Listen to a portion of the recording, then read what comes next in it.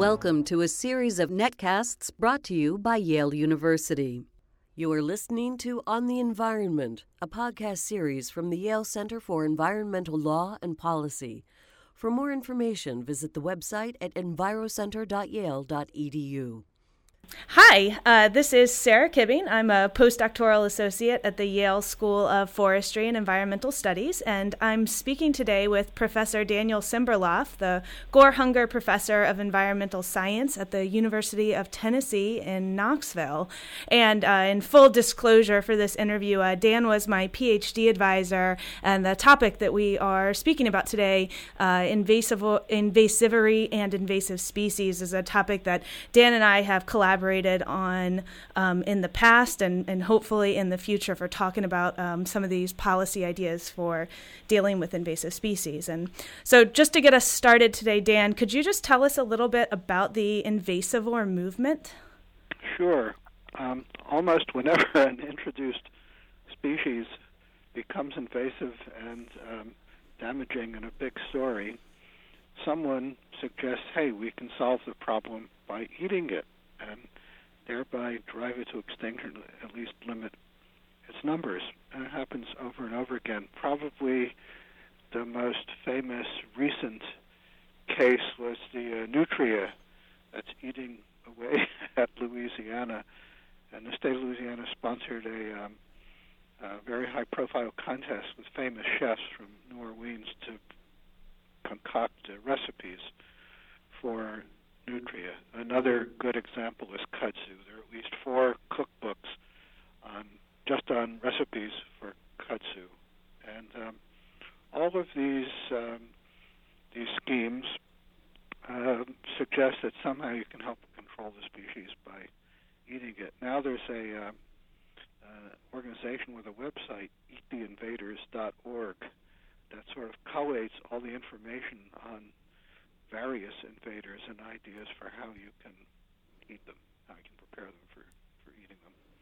Yeah, and I mean, one of the reasons we're here today is like you said, it's sort of all over the place now, especially maybe in the last 9 to 12 months, where this idea of eating invaders has really taken hold with the media and in the general public. And so you mentioned the cookbooks. There's been novels by Jackson Landers, Eating Invasive Species, which chronicled his adventures hunting invasive species and preparing them. There's been lots of news articles in local papers and national papers, the New York Times, the Huffington Post, the Washington Post. And so it seems like people are really eager to embrace this idea. And as someone who's watched this happen with many invasive species through time, why do you think the public is so enthralled, or the media is so enthralled with this idea of eating invasives as being the solution for dealing with them?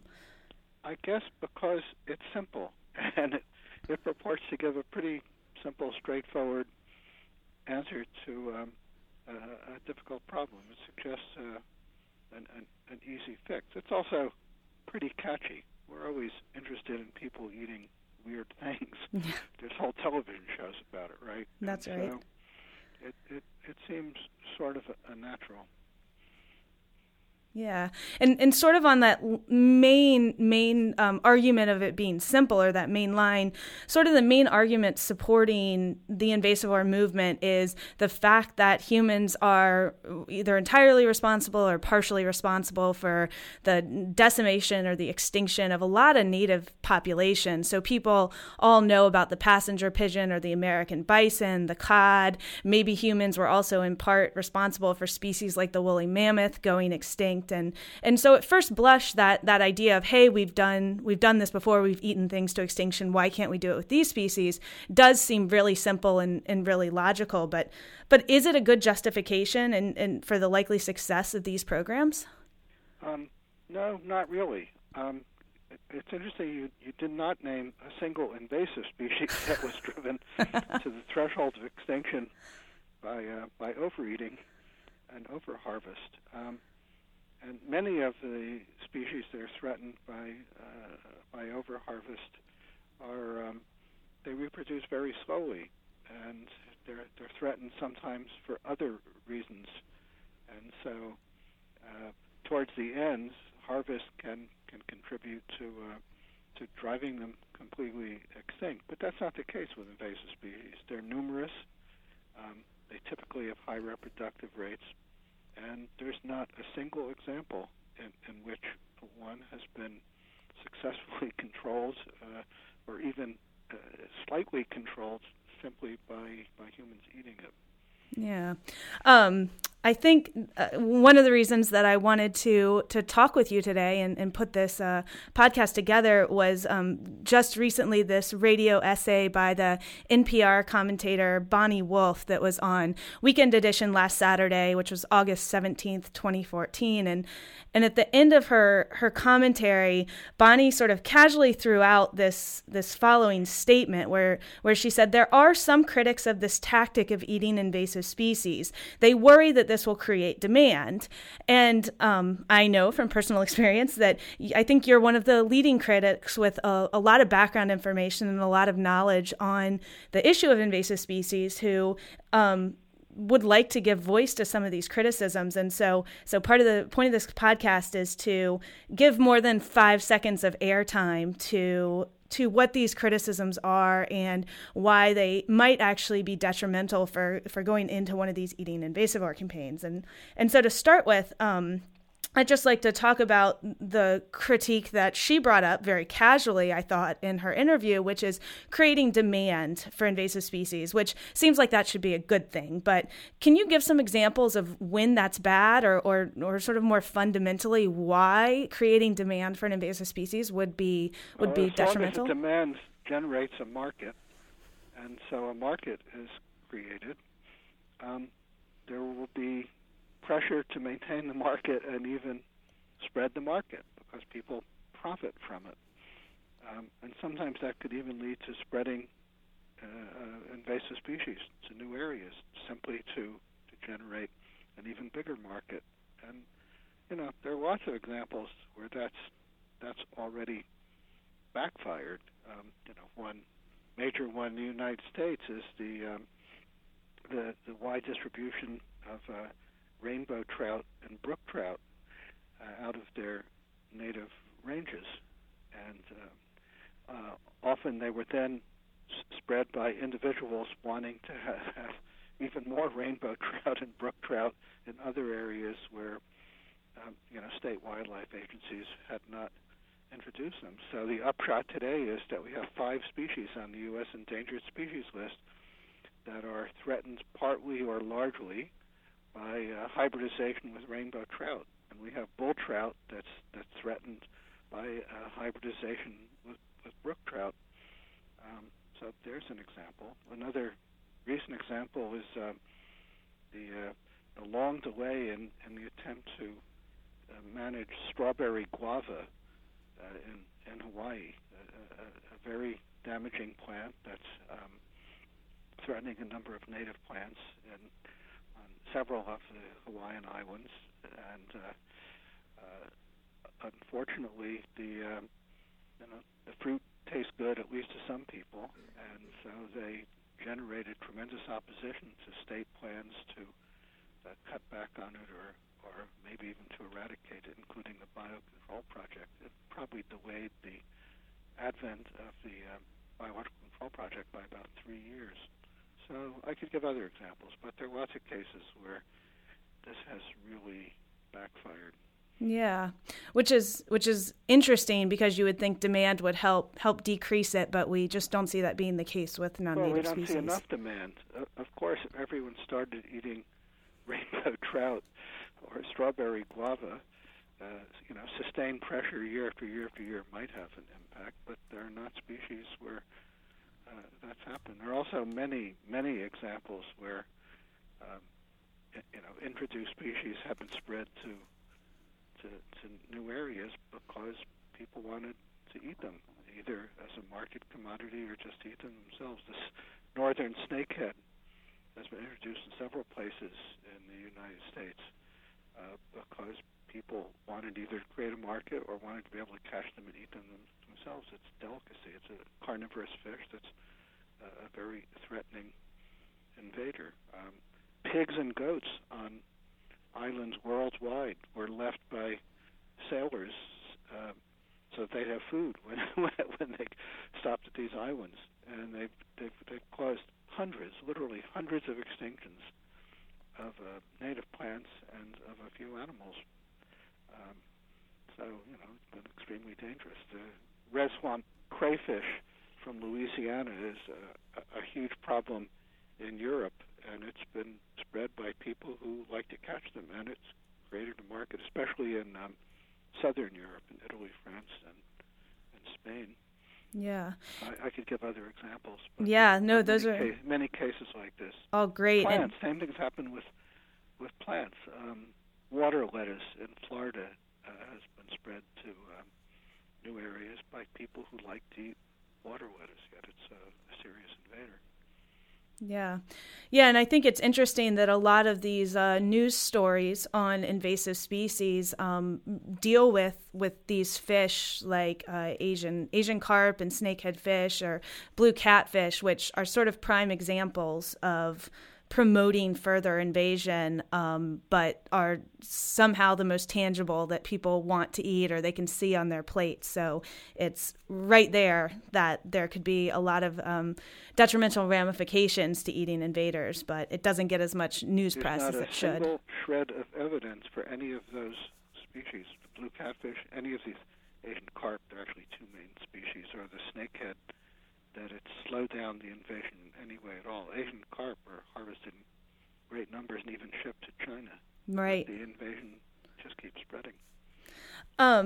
And another risk of an invasive movement with species that also deals with creating a market for these non-natives is the adoption of the non-native species into a local culture.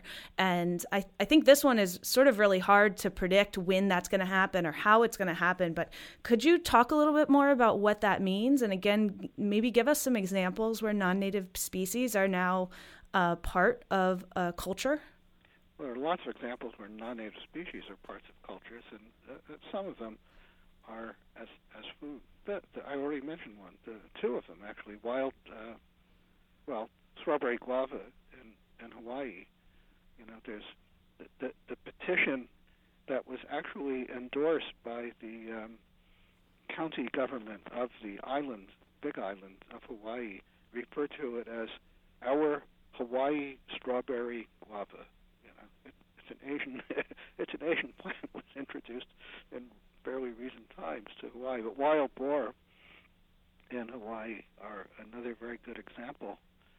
There were actually two introductions of pigs into Hawaii. The native Hawaiians, brought them almost 1,000 years ago. They carried them with them when they colonized Hawaii, and then Western colonists brought European wild boar, and the wild boar especially are extremely damaging. They cause erosion.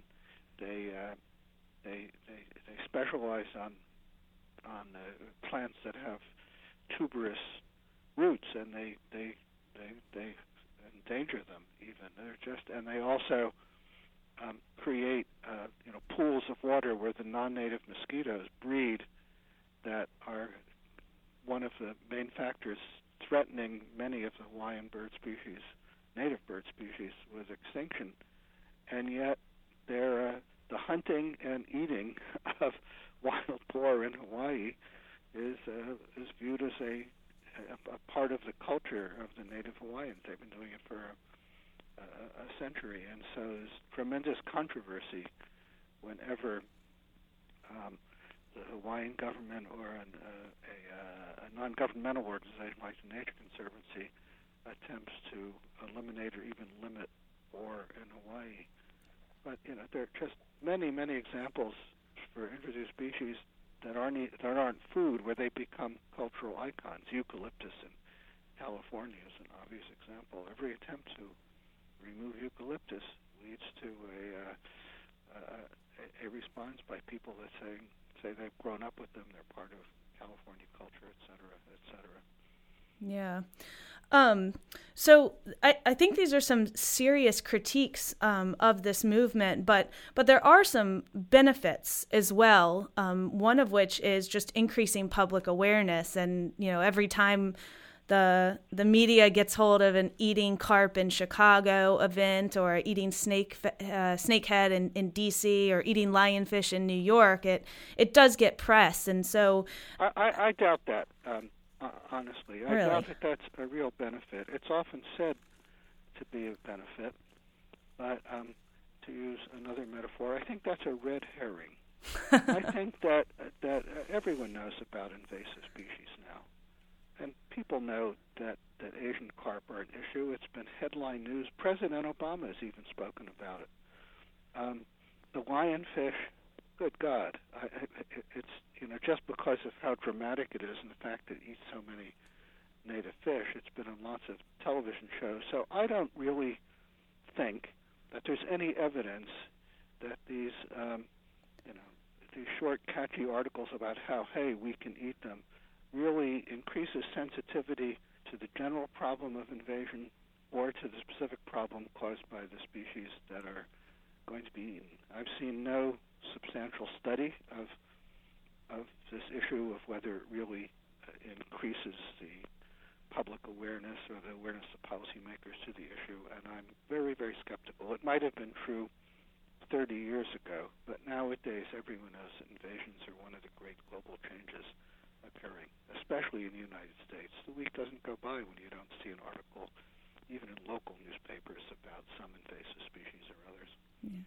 So do you think that there are any benefits to invasivory and to promoting one of these campaigns, or do you think there are some species that... Well, there are benefits to the people that are making money by charging $20 for a fillet of lionfish. There's a big benefit there. But if you're asking, is there really an environmental benefit? Is there a benefit in terms of seriously managing the invasion problem?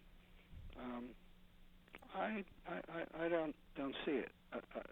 It's interesting that I can't name a single invasive species where harvest for food has really been shown to be limiting it in any way.